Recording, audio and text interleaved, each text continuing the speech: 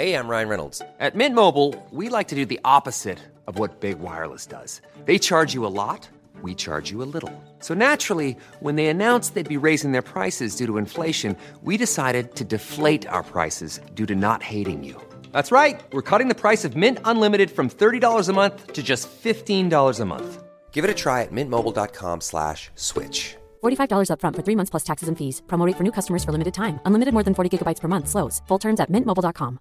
Ready to pop the question and take advantage of 30% off? The jewelers at BlueNile.com have got sparkle down to a science with beautiful lab-grown diamonds worthy of your most brilliant moments. Their lab-grown diamonds are independently graded and guaranteed identical to natural diamonds. And they're ready to ship to your door. Go to BlueNile.com to get 30% off select lab-grown diamonds. That's BlueNile.com for 30% off lab-grown diamonds. BlueNile.com.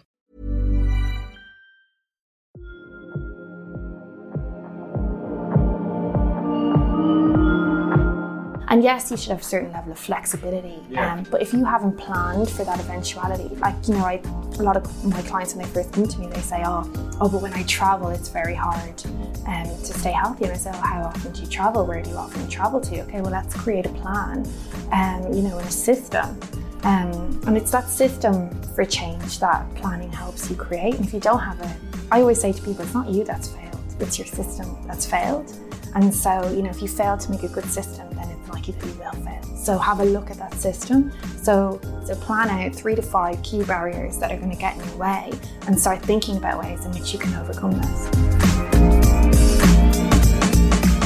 Welcome to the Doctor's Kitchen podcast with me, Dr. Rupi, where we discuss the most important topics and concepts in the medicinal qualities of food and lifestyle.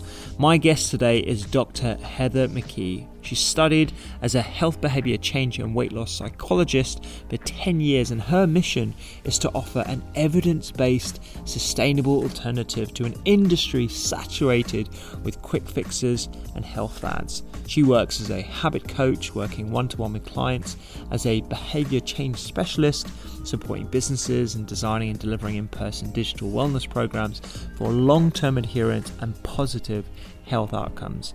Her passion is translating the evidence-based techniques into real-life practices to help people build the skills and the confidence they need to create lasting and enjoyable health habits. And this is something that really does come across in podcasts today.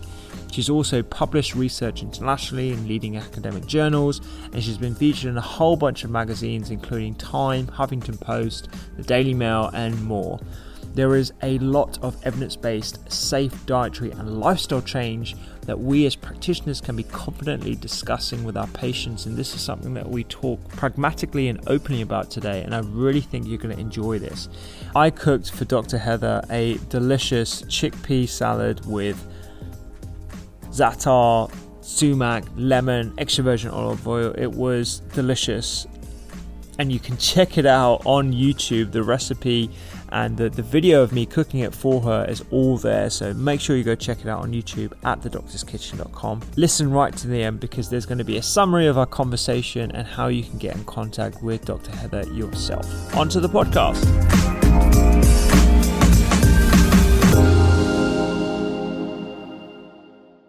Okay, so I'm going to be cooking for you a very simple dish. We've got some, it's going to, I haven't even thought of a name for it. Okay. So I'm just going to call it a Middle Eastern chickpea salad. Okay. It's going to be finely chopped spinach, some parsley. You don't have any issues with parsley? You right with parsley? I don't love it.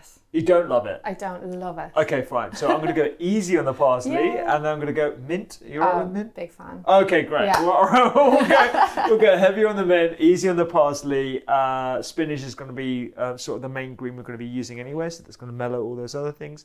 But we're going to go with za'atar, sumac, some oregano, some pre-cooked chickpeas here that's just come from a can that I've drained, some lemons, give it some zing, plenty of olive oil, seasoning, and then bring it all together. Does that sound good? Sounds amazing. All right, I'll go easy on the parsley. I'm glad you said that now. I'm so honest, I'm so sorry. No, good. No, be honest, because I know like people don't like coriander, whatever. Yeah, so. no, love coriander, ship it in. Like, literally, ship it in. Parsley is literally the only thing I don't like.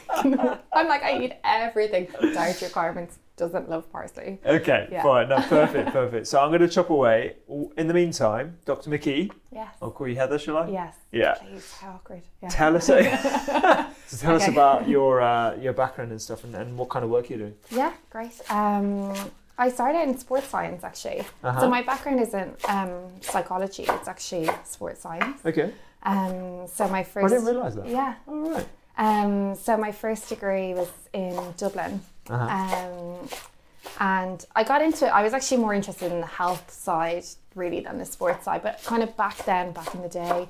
Back in the day, yeah. It's interesting because like sport was, you know, like nowadays fitness is a sport. Yes. Like back then it was just sport. Yeah. You know, or nothing. Yeah, like it wasn't really a thing. Like this makes me sound ancient, but like it wasn't a big thing to go to the gym like it is now. It wasn't a cultural kind of thing.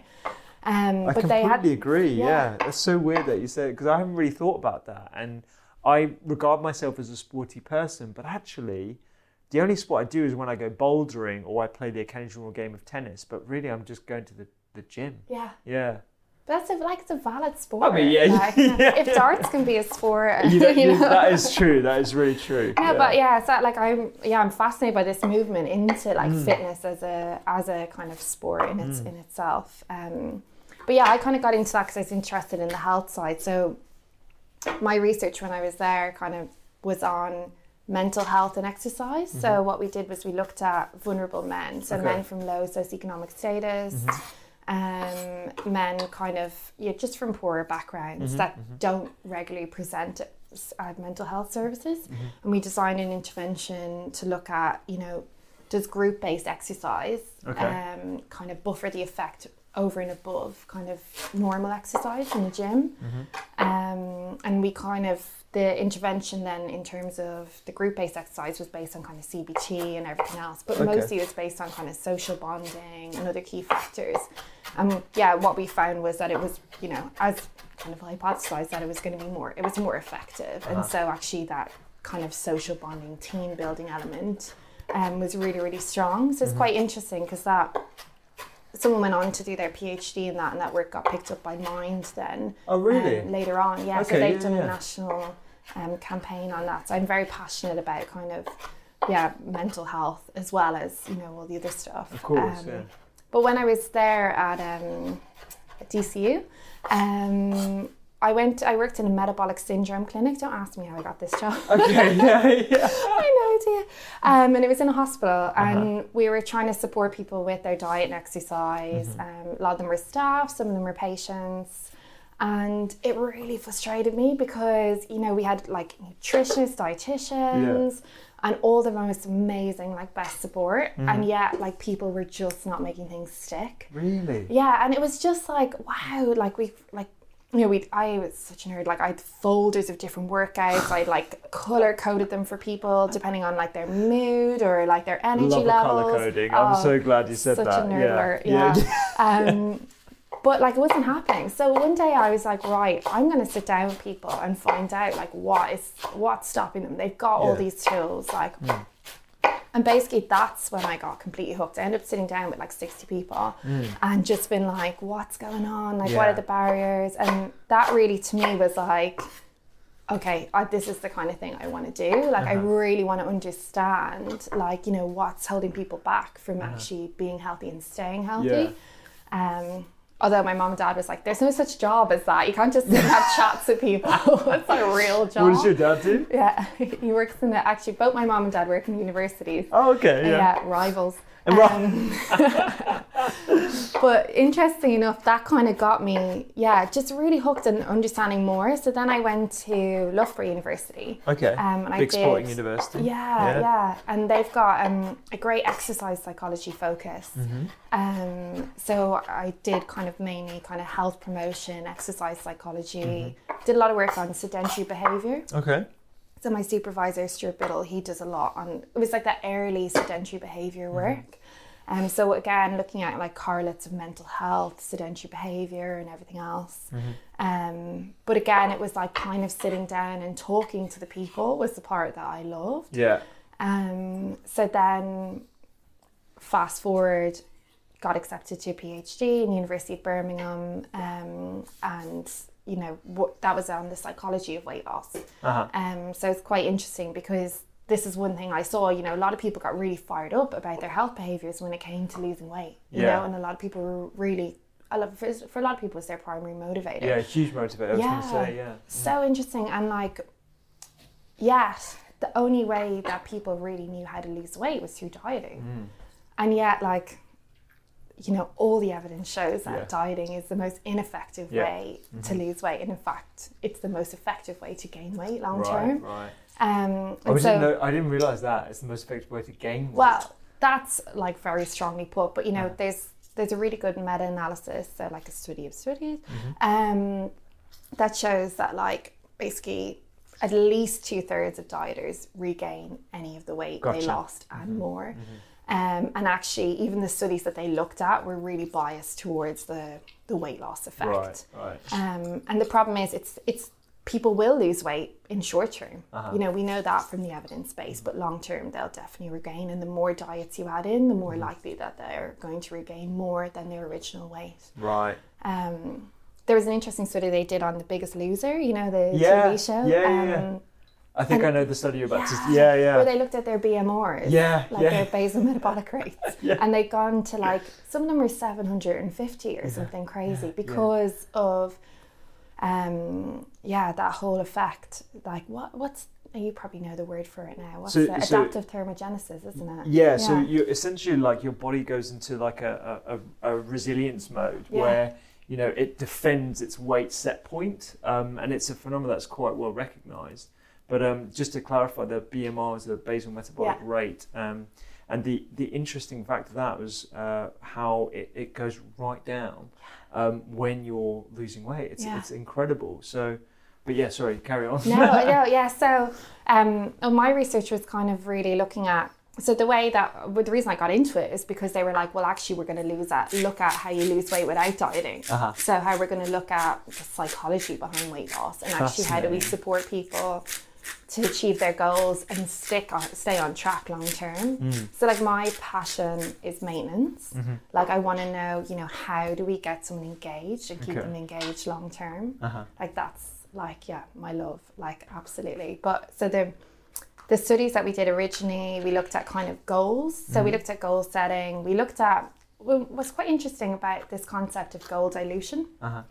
So New Year's comes around and you're like, right, I'm going to save money, I'm going to be nice to my spouse, I'm going to exercise, I'm never going to eat sugar again, I might as well cut out coffee as well, I'm going to be this whole new person. And the more goals you add in, the more you dilute your effectiveness long term. And so we were looking at what are those factors that allow someone to manage, a goal alongside so many other goals.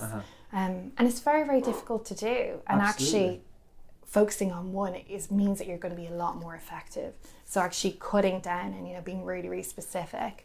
And that was quite interesting. So then we went on to look at, well, what are the factors that make someone successful at long-term weight maintenance? And we kind of did qualitative research looking at, okay, well, what are the characteristics that make someone a maintainer versus people that actually lost a clinically significant amount of weight, but then regained it over time.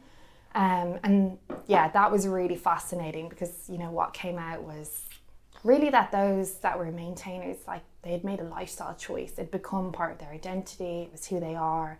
They didn't look at it like a diet, They didn't look at it like a short-term thing. They kind of seen it as, it wasn't a finish line to be crossed. It was kind of more of a lifestyle to be lived.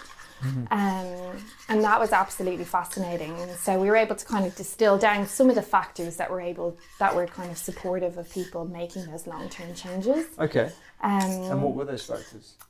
So lots of different things, but because was this basically your paper in 2013? No, that was there's another one. Oh right, there's another one. Sorry, go on. A lot of it was because they didn't actually focus on weight as the outcome.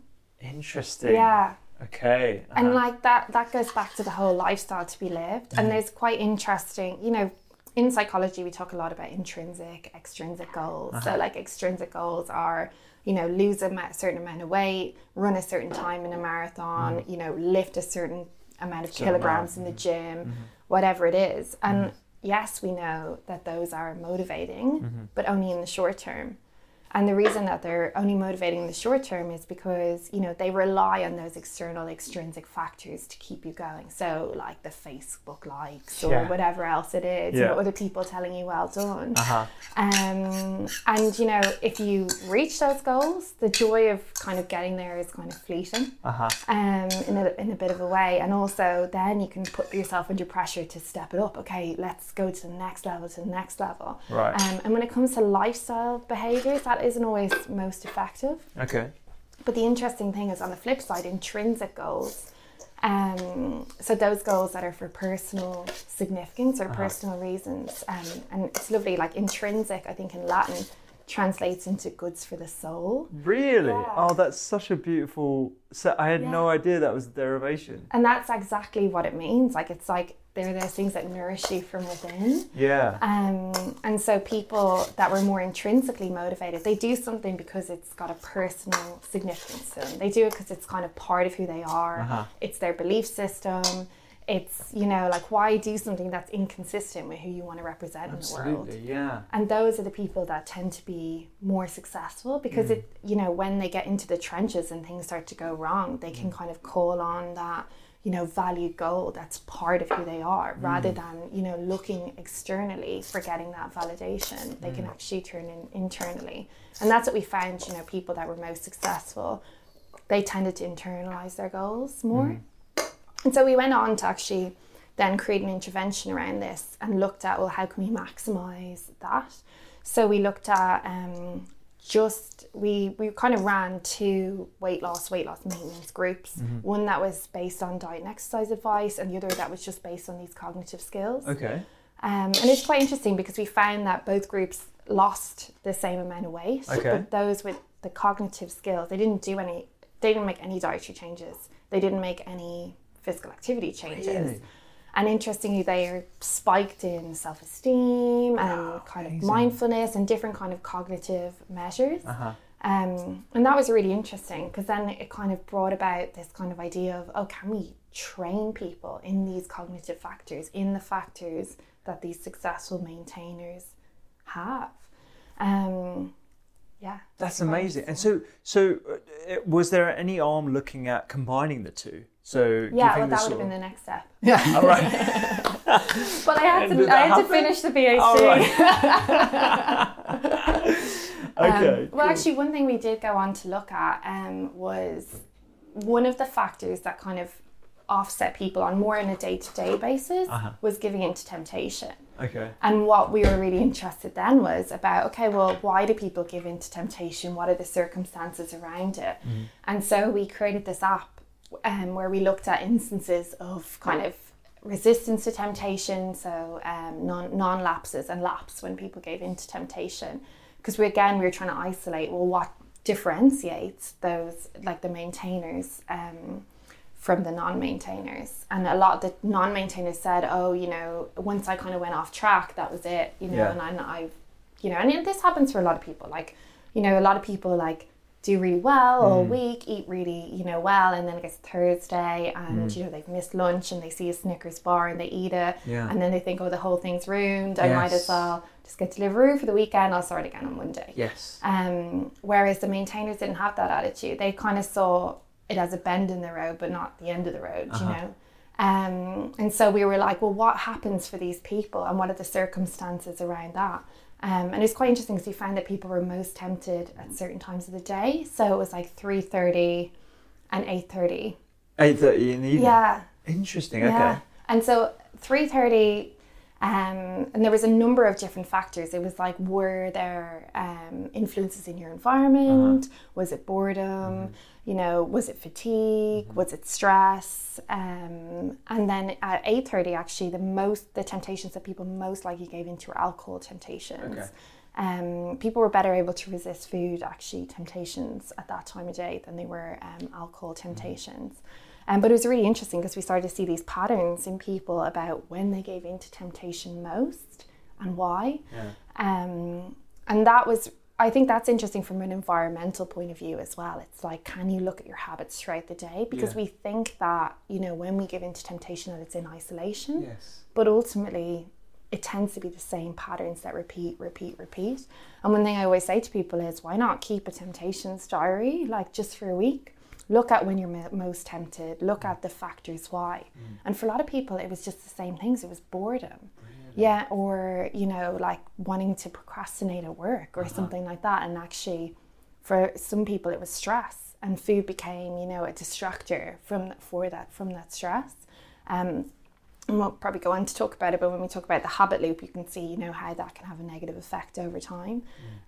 But this was really interesting. So there was kind of two key concepts. It was like the training of people in kind of psychological techniques to help, you know, buffer or help maintain that ability to stay on track. And then also looking at, well, what helps, why people go off track, and then how can we back solve for that and help them actually create support strategies to stop them going off track. Yeah, so making it very much personalised to their environment and actually a bit more intuitive for them beyond this intervention, I guess, isn't it? So if you know that what your triggers are, then you're going to instinctively be more aware, but also just make it part of your lifestyle rather than something that's quite rigid. Yeah. I mean, like for me, when you were talking about intrinsic and that kind of stuff, my kind of lifestyle of going to the gym first thing in the morning, trying to meditate and eating like hopefully delicious food that's healthy all the time, you know, isn't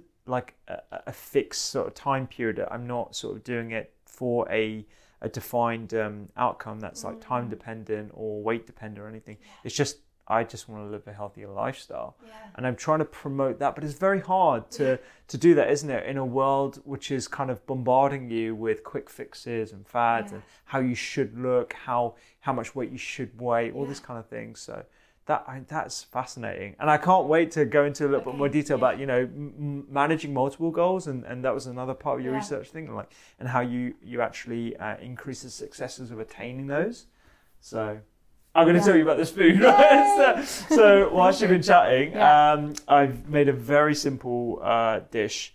Like I said, all I've done, sliced up some spinach, a little bit of parsley, not too much, some mint, and then the dressing is za'atar, which is a beautiful mixture of like cumin, sesame, marjoram, a little bit more oregano because I think it needs a little bit more dried oregano, some sumac, which is a dried part of the rus plant, and half a teaspoon of red chili because I don't want your nose to be streaming whilst you're watching crying. This. Yeah, crying.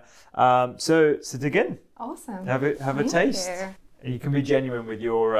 Okay, my critical feedback. Yeah. Oh, it's so good. You like it? I love the lemon. Oh, good. I really like the lemon and the oregano. Yeah. Nice, good. Oh, I'm so glad. Well, let's take a break. We'll finish that. We'll have a little bit more frittata. Is this typically what you eat? Like, what's a typical sort of... Oh, yeah, za'atar every day. Oh, yeah. Yeah, I'm a big fan of legumes. Definitely. Yeah. Like, actually, last night I made one of my favourite salads. It was like pui lentils, mackerel, oranges, and feta. Oh, but... Great flavour combinations. Yeah, amazing. but I don't spice it that much. And that's where I'm missing out on, I think. I tell you what, like pure lentil, my favourite lentil, by the way. I don't know about it, but my favourite lentil is pure lentil. It goes so well with so many different spices because otherwise it's quite bland on its own. I mean, that meal that you just described, you're getting saltiness from the mackerel, you're getting a little bit of sweetness from the orange, so it kind of marries quite well. But I love using za'atar and daka. Egyptian daka is great. But pure lentils go really well with like a slight hint of chili and cumin. I think it goes really well. So try that out. I will. I'll be adding it in. Thank you. And if you want to listen to the rest of our conversation, head over to iTunes or whatever your favourite podcast player is, and you can listen to the rest of our interesting chat.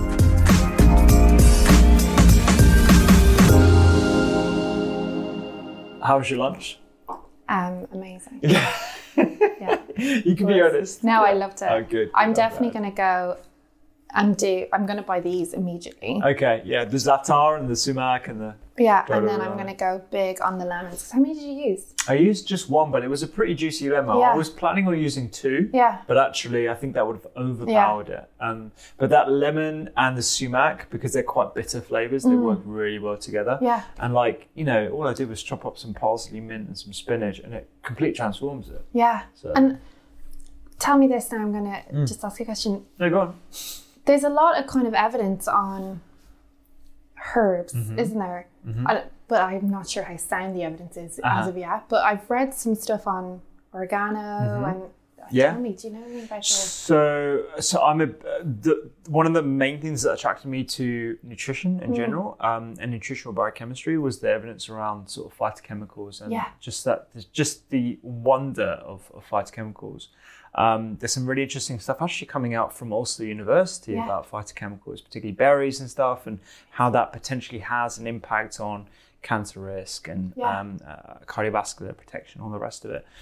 So what you'll find in herbs and spices in particular are really concentrated sources of phytochemicals. So in oregano, we have rosmarinic acid, we have allicin and things like garlic and onions, spinach, we have like... as well as the traditional sort of ingredients like folate and vitamin K.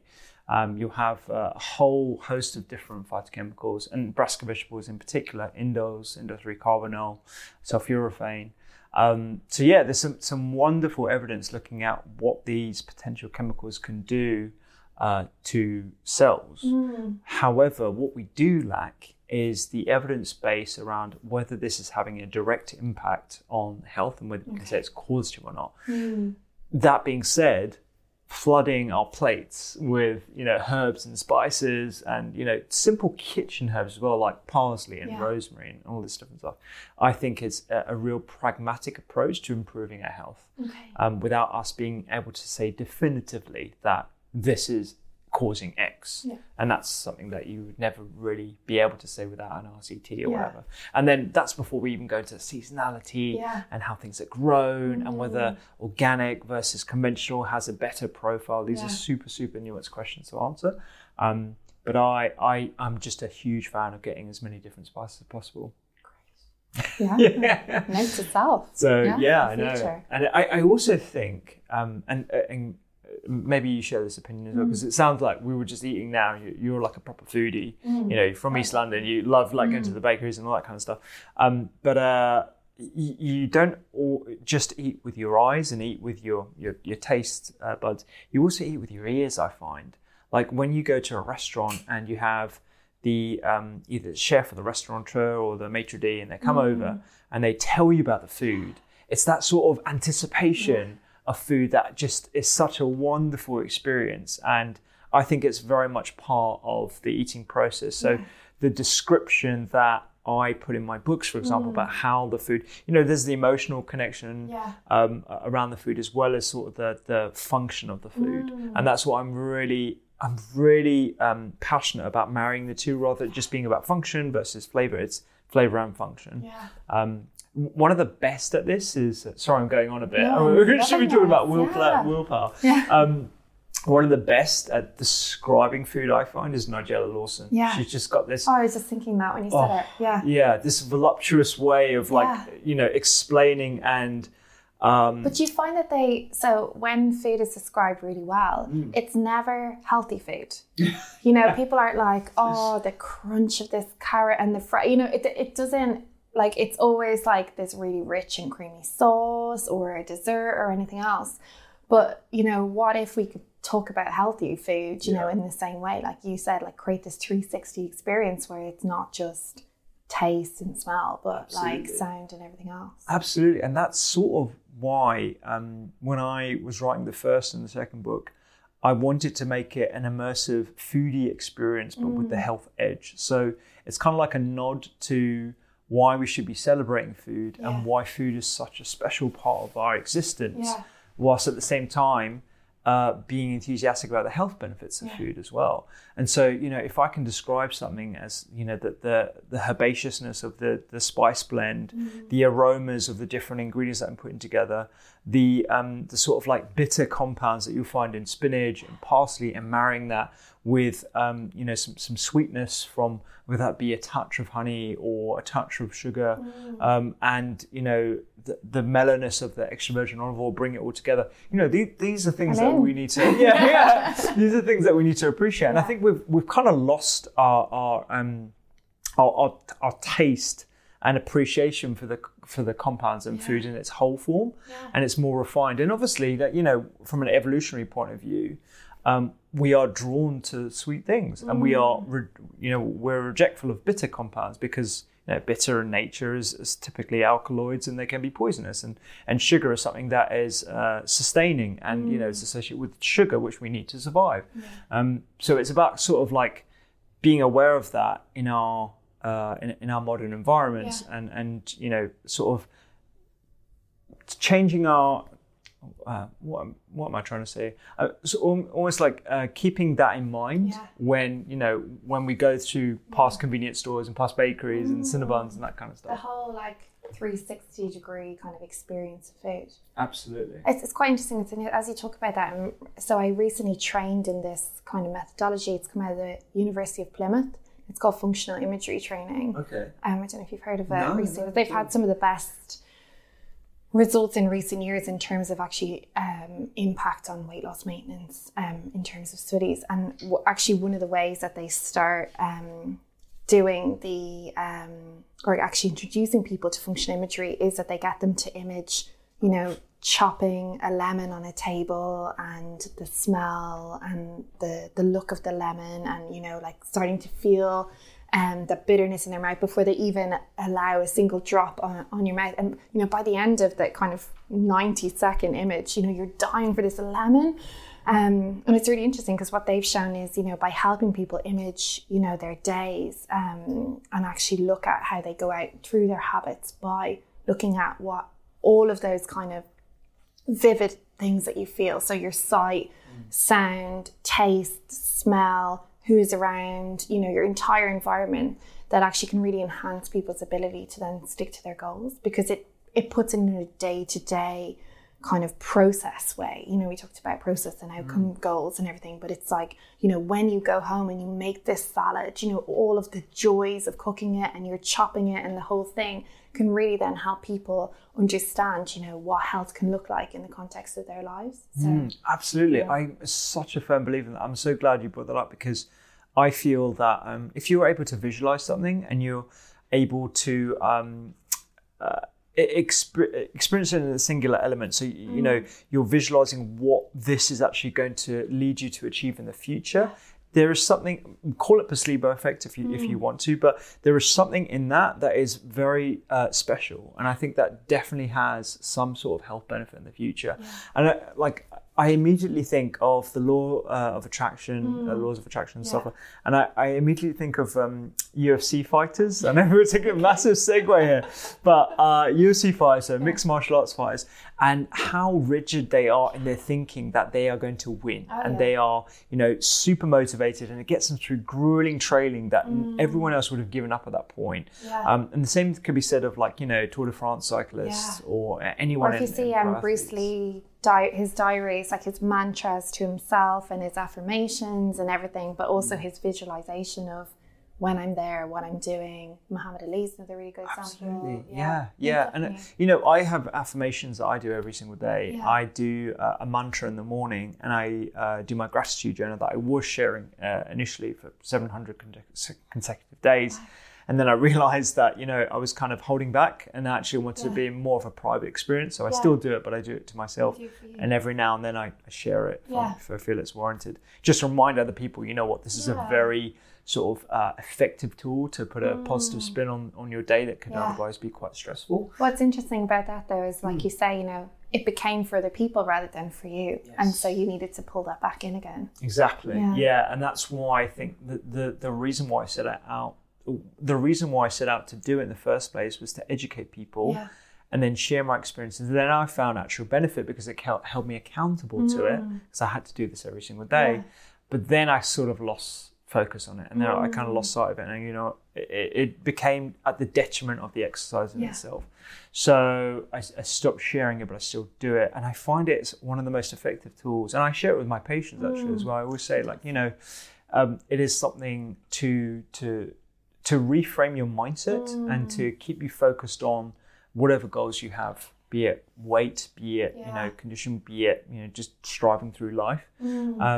I find it was a very effective thing. I love that you say that, because it actually makes me think, nerd, of this study where they've shown that, like, so, we were talking about intrinsic motivation, and when people are really in touch with their values around their health goals, so when they presented people's values to them and then they presented food choices to them, they were much more likely to choose a healthier choice at the time of temptation, because what they were doing was they were remembering, okay, actually, sorry, this is my value goal. Gotcha. And what's interesting, what you say there about mantras, because, one thing I would always suggest for people then is, like, well, if you're trying to be healthy and you're trying to improve something, like, why not create a mantra based on your value goal and use that in your decision making?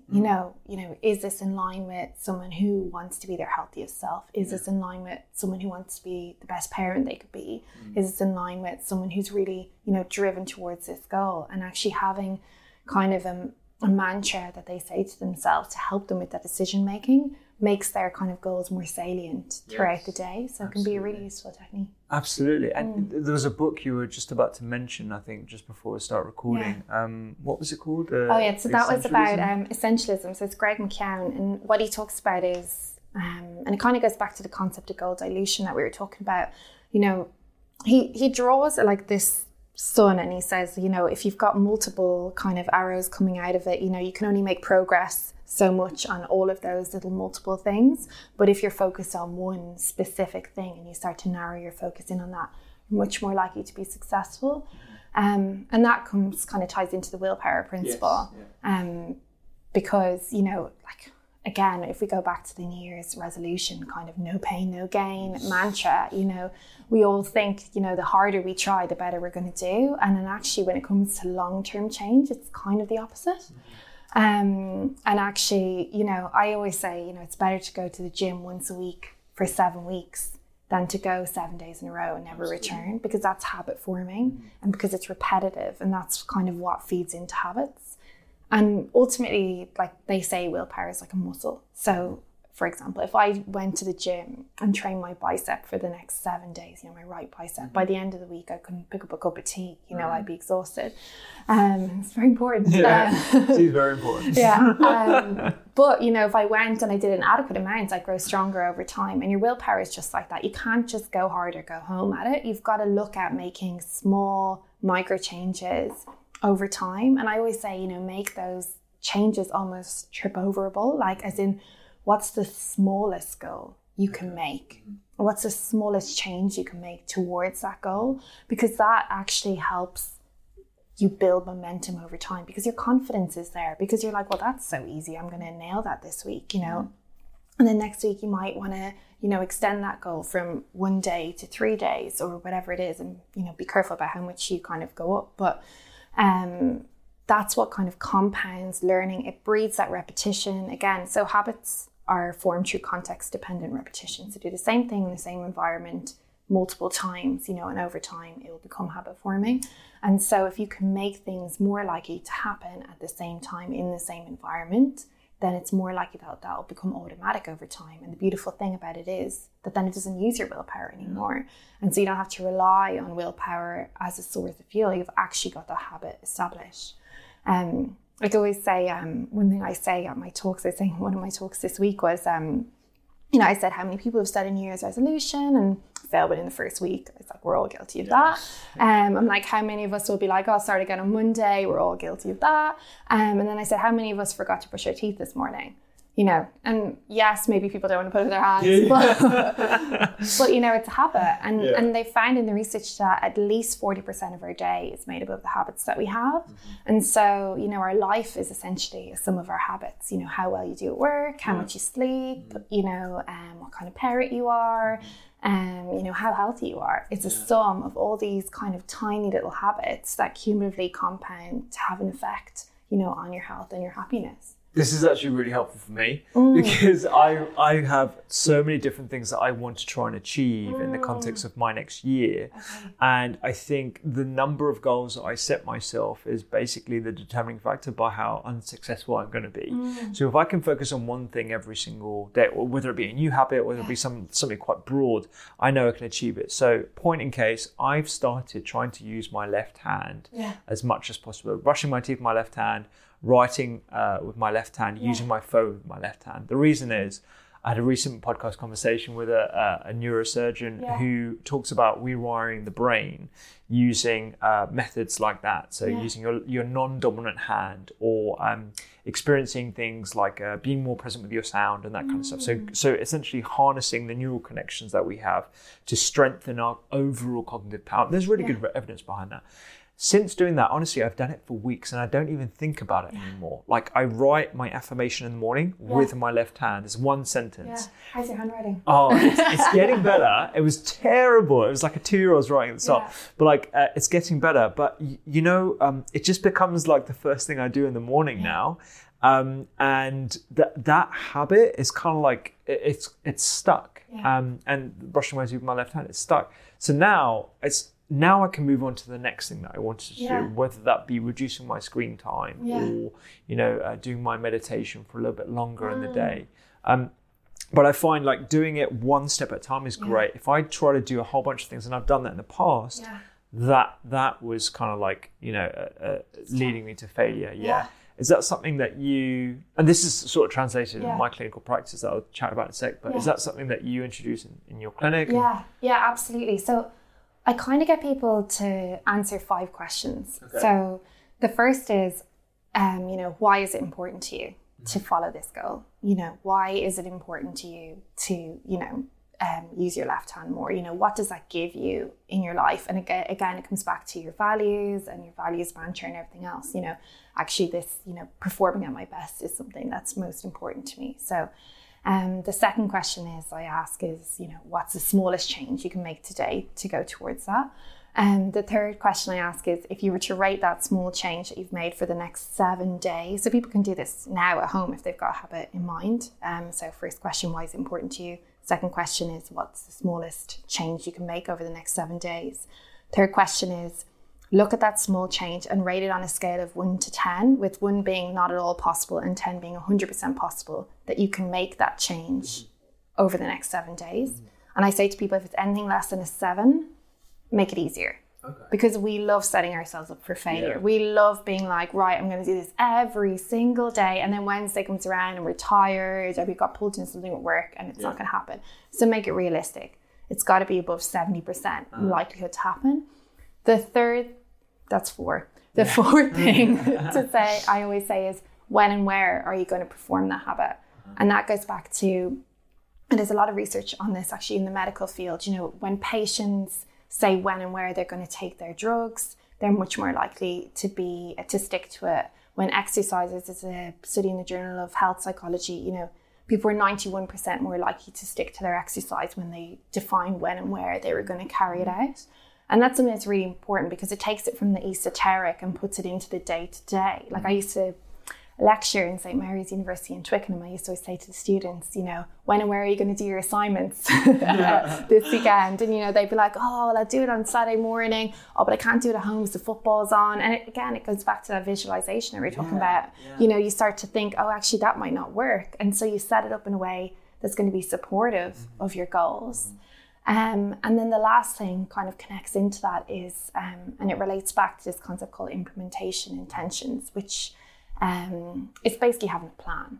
And I say to my clients, my one-to-one clients, I always say, plan everything. Plan when you're going to be in a bad mood, plan when you're traveling, plan, so the daily emergencies, don't become the emergencies. Like when we talked about the research and temptation, we all have these same patterns day in, day out. And we think, oh, this is a one-off, but it's not necessarily a one-off. And so I say to them, well, what are all the things that are going to get in your way? List them out. Let's see about all those different things that are going to stop you from getting to that goal. And what are you going to do about it? So if X happens, so if it starts raining when you want to go out for a run, what are you going to do? What are your alternative options? What's available to you? You know, we live in the UK, so it will rain. It's raining right now. You know, and it's August, not meant to rain. But you know, like, you know, it's like having a plan means that you're much more likely to follow through on your goal. And there's hundreds of studies on implementation intentions and how effective it is. But yet we let life kind of take us away, you know, down the river, rather than being kind of quite intentional about, you know, it tends to be, for most people, there's 3 to 5 things that are going to get in the way. And yes, you should have a certain level of flexibility. But if you haven't planned for that eventuality, like, you know, a lot of my clients, when they first come to me, they say, oh, but when I travel, it's very hard to stay healthy. And I say, oh, how often do you travel? Where do you often travel to? Okay, well, let's create a plan, you know, and a system. And it's that system for change that planning helps you create. And if you don't have I always say to people, it's not you that's failed, it's your system that's failed. And so, you know, if you fail to make a good system, then it's likely that you will fail. So have a look at that system. So basically, you know, something that someone can ask themselves, if X happens, then I'll do Y. So plan out 3 to 5 key barriers that are going to get in your way, and start thinking about ways in which you can overcome this. Yeah, there's so many things that I wanted to pull out from that. Like the whole scoring system, I think is super, super useful. So in clinic, I do a 0 to 10 score with regards to motivation towards something, how likely they think they're going to be able to achieve it. And actually setting it out like that really reframes their mindset as to what the next best step is, like you said. So it's something that general practitioners are getting a little bit more clued up about utilizing in clinic. It's a very good tool to kind of change into healthy behaviors. And it's one of these motivational interviewing techniques as well that we can talk a bit about. I'm familiar with that. Yeah, of course, and the other thing is, I'm recognizing a lot of what you just said into how I'm able to juggle a whole bunch of different things. So I often get comments on social media, but also from my friends, about how on earth I'm able to like juggle podcasting, clinical work, starting to do point of care ultrasound work, as well as, you know, the non-profit, the charity, the travel, the second book, and all that kind of stuff.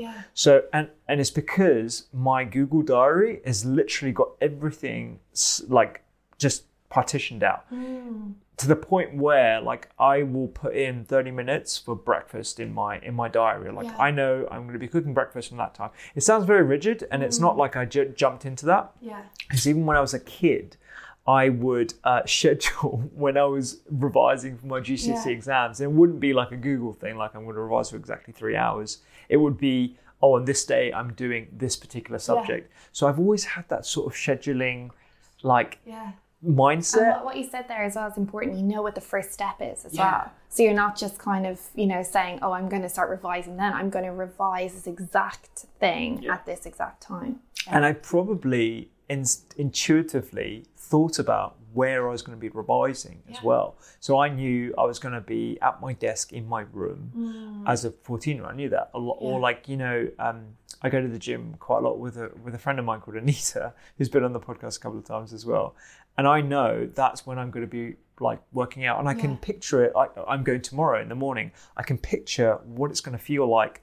The smell of the gym, the location, probably the weather is going to be pretty grey, and like the intensity of it, and just everything, the conversation. I can kind of, so I know, it's almost like I'm already there. It's become a habit, and it's going to flow through regardless of what happens. So I find it fascinating. And as well, I'm interested, do you find that, I don't know, in clinic, do you talk to your patients about what's going to get in the way? You know, what might stop them? You know what? I don't do that as much as I should do, because I think part of sort of goal setting that I do would be, you know, why hasn't this happened in the past? What have been your previous sort of barriers, rather than sort of forecasting what do you think are going to be the barriers for this. So perhaps that's a better way of trying to figure out what the barriers might be by essentially revisiting it from the past. Because it could be loads of things. It could be kids, it could be time, it could be, you know, a whole bunch of other things. Yeah, and I think, you know, understanding barriers is important as long as they're linked to how you overcome them. So for example, I think that often we're very, very tied to barriers as in, oh, I don't have time. Okay, you've just proved, you know, that you can actually make time for things if you schedule them appropriately or whatever. But, you know, as long as, you know, okay, well, in what circumstance do you not have time, and how is that going to get in your way, and what can you do to overcome it? Because I was just working on this exercise for older populations, this digital program, and, you know, the researchers behind it wanted to focus a lot on the barriers, and I was like, the barriers are important to recognize, but from a point of view of how are we going to overcome them, because we can get stuck in that hole of, you know, like talking about barriers is like someone's already thinking about digging and you're handing them a shovel, and you know they're going to keep on digging until you start talking about, well, how do you get out of this hole? You know, what's the next step? You know, and kind of that's where it's quite important to recognize barriers, but also recognize it from a point of view of, okay, these are things that might get in the way. How do I overcome these? Gotcha. Yeah. Do you ever get, I'm really fascinated in this, do you ever get sort of negative comments about how your sort of practice is focused or predicated around weight loss? Do people have do people get their back up about that? Or is it something that, because I think it's very unfashionable these days to talk about weight loss as, you know, a goal, but from the get-go, from you, the first thing you said about how, you know, you're looking at research and that it wasn't about the diet, it was actually about how people thought about weight loss and what their ultimate goals were. Yeah, I love that you say that. So yes, people are allergic to weight loss as a word. You know, a lot of companies, I do a lot of speaking in companies, and they always say, okay, just don't mention weight loss, you know, when you come in or whatever. And I'm like, well, it's kind of what a lot of my research was about. But no, yeah. And I think it's because of what is kind of said about weight loss in the media.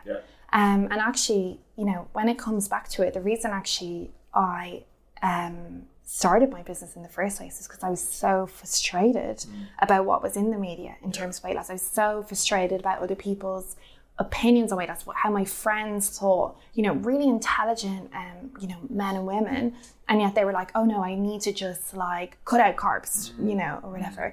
And I'd spent, you know, like 5-10 years researching this and knew that anything to do with diets, you know, is going to cause regain. It's going to cause, you know, unhealthy relationship with food.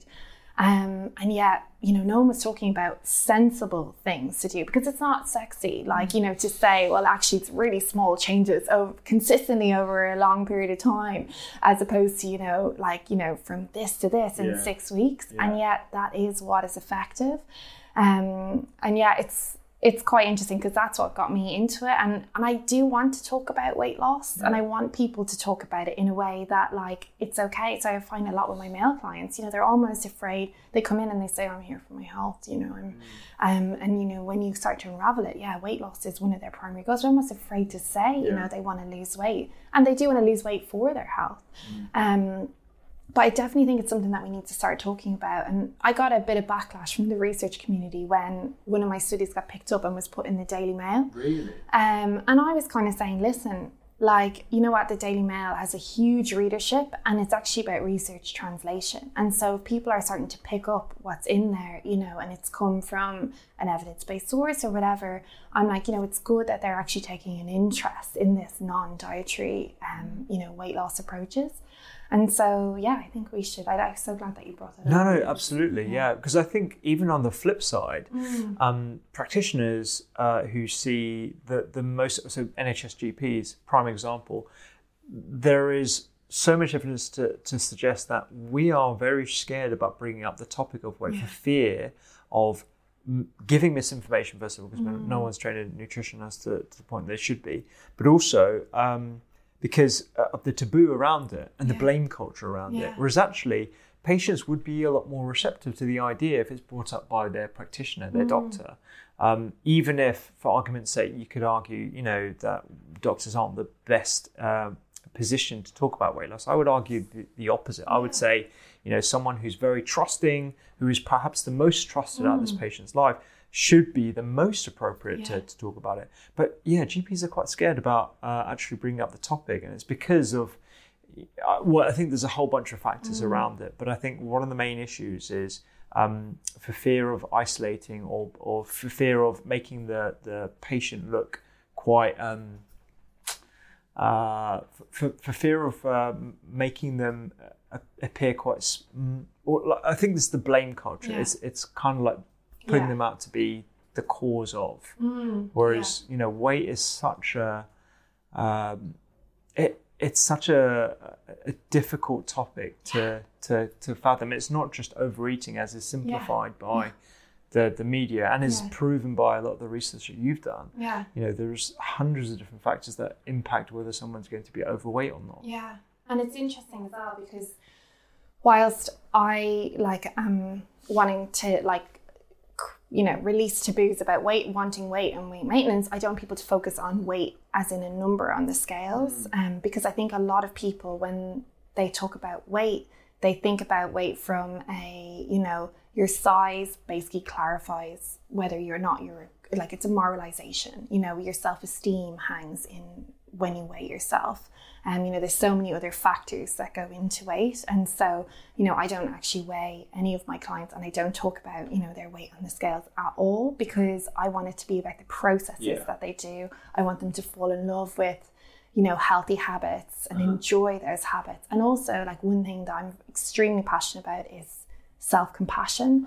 And I see a lot in the weight loss industry where it's like your size is all that matters. It's like, okay, so how nice a person you are, how focused you are, how driven, everything's dependent on your size. And your size isn't what matters. It's how you feel in yourself each day. And it's about kind of helping people understand that actually weight loss doesn't need to be punishing. It doesn't need to be about deprivation. And actually, going back to one of our original studies, it was those that actually didn't feel deprived that did the best. It was those that didn't feel restricted that did the best. And that's because they had this love or enjoyment. So I always say one of the primary factors that's to do with long-term habit change, and is the most sticky factor, is enjoyment. If you can find joy in what you do in your healthy habits, then you're much more likely to stick with them. So I always say to people, especially, chronic dieters, when they come to me first, I'm like, right, let's make a list, all of the healthy things you enjoy doing. Anything at all. It could be the crunch of an apple. It could be walking in the park. It could be, playing with your grandchildren, whatever it is. Let's write it all down, and let's talk about the joy of being healthy rather than the restriction, that kind of lost mindset where, what am I missing out on? That whole thing, and actually look at the gains, look at, all of the beautiful things that you get to enjoy about being healthy. And I'm very, very passionate about kind of, shifting people's mindsets away from this kind of loss, deprivation, restriction, and more towards this, falling in love with their healthy habits. Absolutely, yeah. And I think there's something that we chatted about on the phone before, where failure should be thought of as your friend, as past failures can actually be thought of, instead of it being something that is going to repeat itself. It's actually something that you've now got to turn into positive energy instead of it something weighing you down. How do you bring that up with patients, that failure being your friend? I always say to my clients, I said, I want you to fail. I'm going to just put it out there right now. And I'm I want you to fail. And one of the conclusions of one of our studies was, failure is success if you learn from it.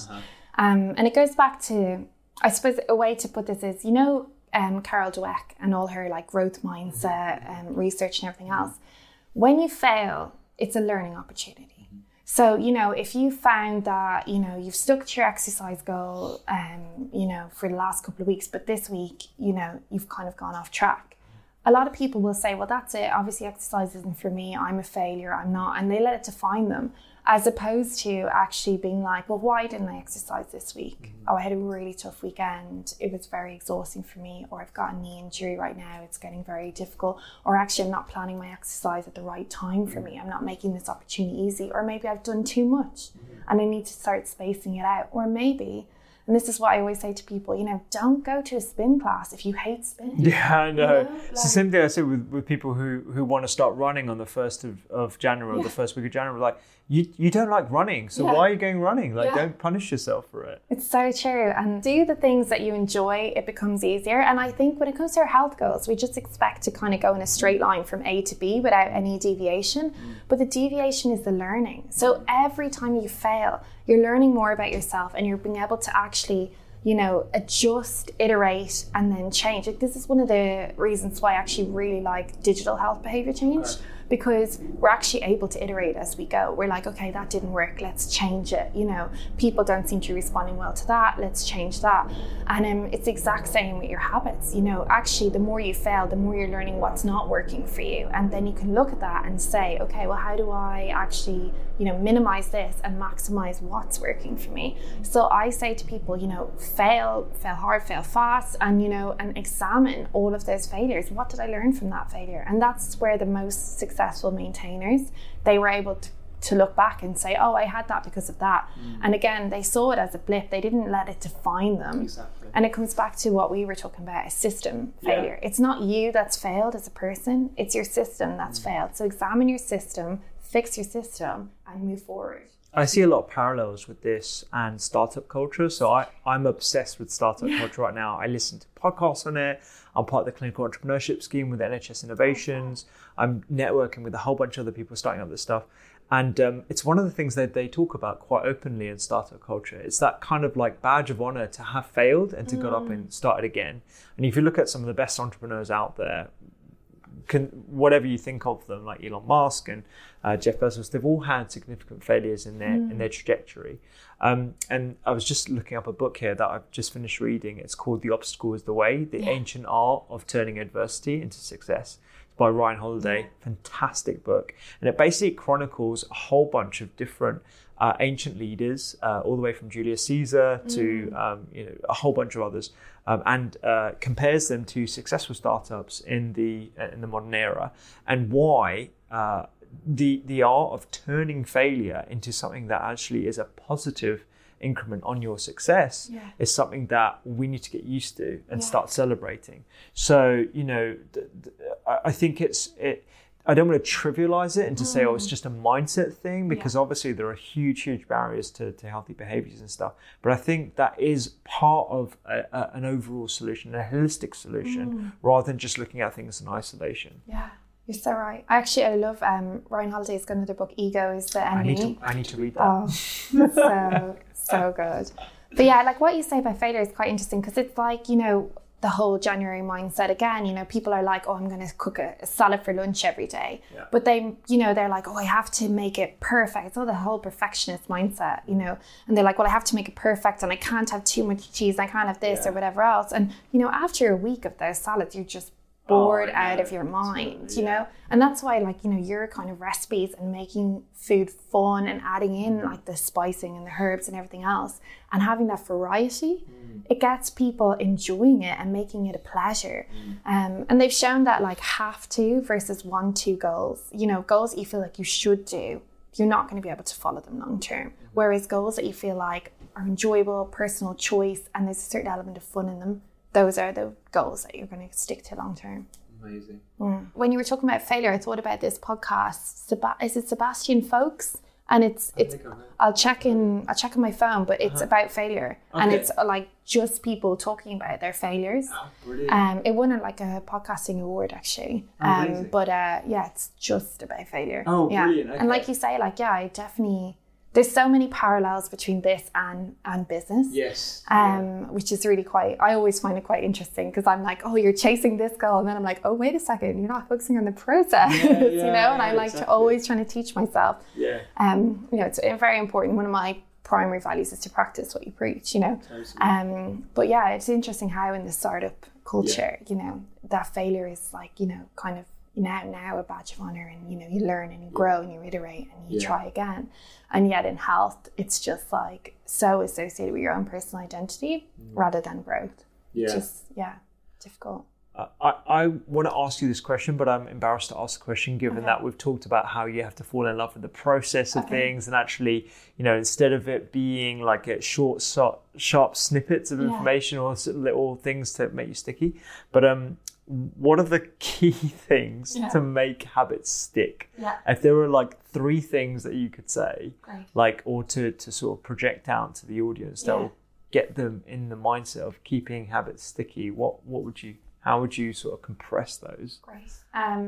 One, I would say, well, obviously enjoyment. So write your joy list, find those things that you enjoy. Gotcha. 2, I would say, is environment. It's very, very difficult to follow healthy habits if your environment isn't supportive of it. So there's loads of studies that show, if you keep unhealthy food on your desk, you're more likely to be overweight. If you, they've even shown in studies where they've had bowls of M&Ms, and they put them on people's desks versus 6 foot away, and people eat, 250 calories more when it's on the desk versus, if it's 6 foot away.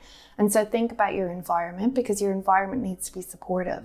So even think about, when you open the fridge, what's the first thing that you see when you open your fridge? Is it, a load of beautiful red cherry tomatoes that you can just pick at if you wish? Or is it, a big cake that's there and accessible? And if we're tired and we come home from work, it's natural, it's evolutionary principle, we're going to preferentiate those high calorie foods. Absolutely. So if we make those healthy foods the ones that we see first and we interact with first, then we're much more likely to kind of live our life in line with our health goals. So I'd say take a look at your environment, look at, is it supportive?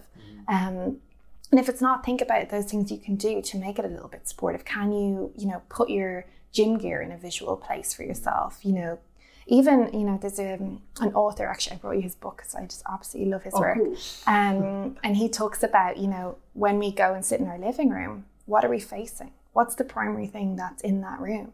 And it's our TVs. Yeah. And our entire environment is set up to, enable us to watch the TV. Yes. What happens if you rearrange that room? So I'm not saying that TV is bad or we should stop watching TV or anything, but it's just a good example of, how our environment is set up to actually help us engage with something. So just think about your environment and think about, what are those things that you can do in your environment? Can you remove the sweets from your desk? Can you put maybe some nuts in your drawer instead?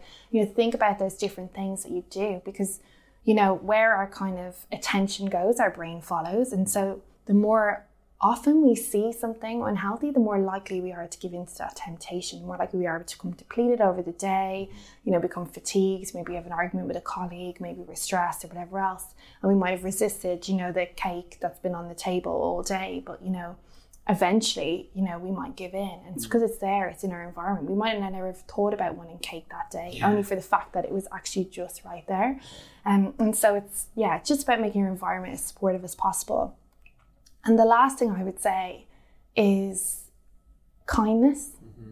And I know this sounds a bit like woo-woo or strange, but I know exactly what you mean. Yeah. So a lot of people, when it comes to their goals, they feel like they need to punish themselves into success.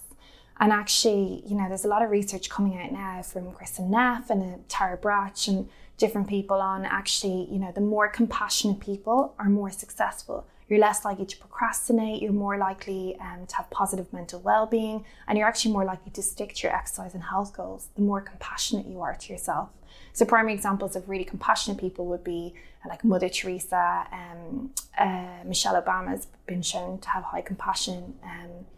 And it's quite interesting because we all think, if we're kind to ourselves, we're just going to get into our PJs and watch Netflix all day. And, if we truly ask ourselves, is that being kind? But it's all about, really being compassionate towards yourself and actually having compassion towards your goals. So if you have failed, not coming down on yourself and saying, well, actually, I didn't set myself up with the best chances there. I was actually just really tired today. And, it's kind of almost, you get that differentiation where you're like, instead of when you feel tired, you're not like, okay, well, I'll have 8 million coffees because that's what helped me push through. It's kind of like, maybe I need a rest. Yeah. Maybe I need a break. Maybe I need to go and step outside and get some air. And actually, you cultivate more intuition with yourself and more trust with yourself, being more compassionate. And so you start to truly understand what your needs are rather than kind of trying to mask them with external stuff. And so I'd say kindness is so important and being kind to yourself in that kind of goal journey. Absolutely, I love that. So joy, environment, kindness. And one thing that I think helps me cultivate kindness to myself, because I think I'm probably on the fence of like someone beating themselves up. And as a medic, you have a very sort of alpha mentality where you just think you're invincible. And actually, when I got ill myself, it was kind of the first time I realized the vulnerability of my own health and how I need to be a lot kinder to myself. But one thing that really has helped me cultivate that is meditation, and not to sound too woo-woo, but checking in with myself for 10 minutes every day, actually just recognizing, am I stressed? Am I tired? Am I sore? Am I physically fatigued? Am I mentally fatigued? What thoughts are going in through my mind? Because I think a lot of people think of meditation as you need to just remove everything from your head and just, be still and have this sort of inner peace. Where actually, exactly, it's possible. The more you meditate, the more you realize that's just not going to happen. But what it does give you a period of time to do is just recognize what's going on and checking in inside. And there's various practices you could do. You could do a guided meditation, you could do a breathing meditation, you could do a sound one where you just like recognize how you don't have any control of the sounds that go into your brain and in your environment. But I found that absolutely game changing when it comes to figuring out what I need to do on a daily basis and just being more intuitive about how I should be treating myself, essentially. And hopefully that translates into like healthier behaviors and achieving my ultimate goals, because you can't achieve them unless you're in the right frame of mind. And I love that you say that, because actually there's a bit of research, they call it self-compassion check-in, where you ask yourself, what are my needs right now? Are they physiological? Like, is it that I'm actually just thirsty? Is it that I'm hungry? Why am I in such a bad mood? Or maybe you're actually hungry, and then is it emotional? Do I need to actually go talk to someone? Do I feel isolated? Is it mental? Am I stressed? Do I need a break? And actually by asking yourself these questions, you're actually tuning into what your true needs are, and rather than trying to mask them by, okay, well actually I'll just go on Facebook and that will sort me out kind of thing. And you're much more likely to then, be better in tune with yourself, but actually cultivate habits that are going to last long term. I could have talked to Dr. Heather for hours. She is incredible, super passionate about the subject. I can see why her patients love her so much. We talked about how we navigate the modern landscape with our evolutionary mindset and physical attributes in mind. In particular, what she's interested in is finding out what your joy is, what sparks joy in your life, to quote Marie Kondo. Tailoring our environment to make sure that we are more likely to be successful in whatever our goals are, whether they be health related or otherwise. And the last thing I think is kindness. Practicing self-love, kindness, even though it sounds a bit woo, it is seriously something that I think a lot of us need to practice more, particularly those of us in professions which can be very, very demanding.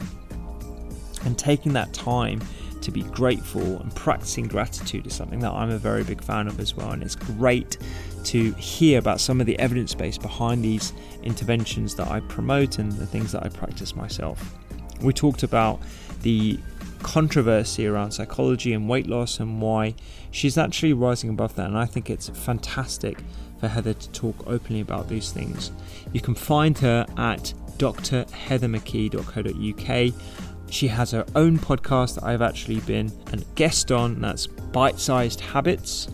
And you can email Dr. Heather at info@drheathermckee.co.uk. You can find all of this information and more at thedoctorskitchen.com/podcast. Subscribe to the newsletter for weekly recipes, content, and much more to help you live the healthiest, happiest life.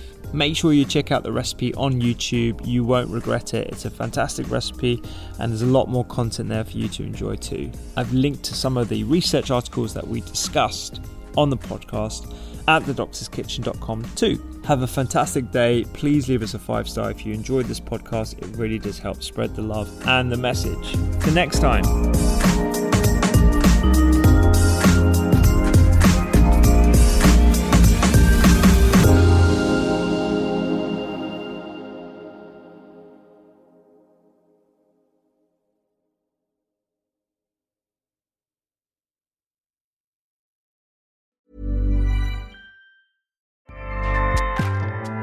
Acast powers the world's best podcasts. Here's a show that we recommend.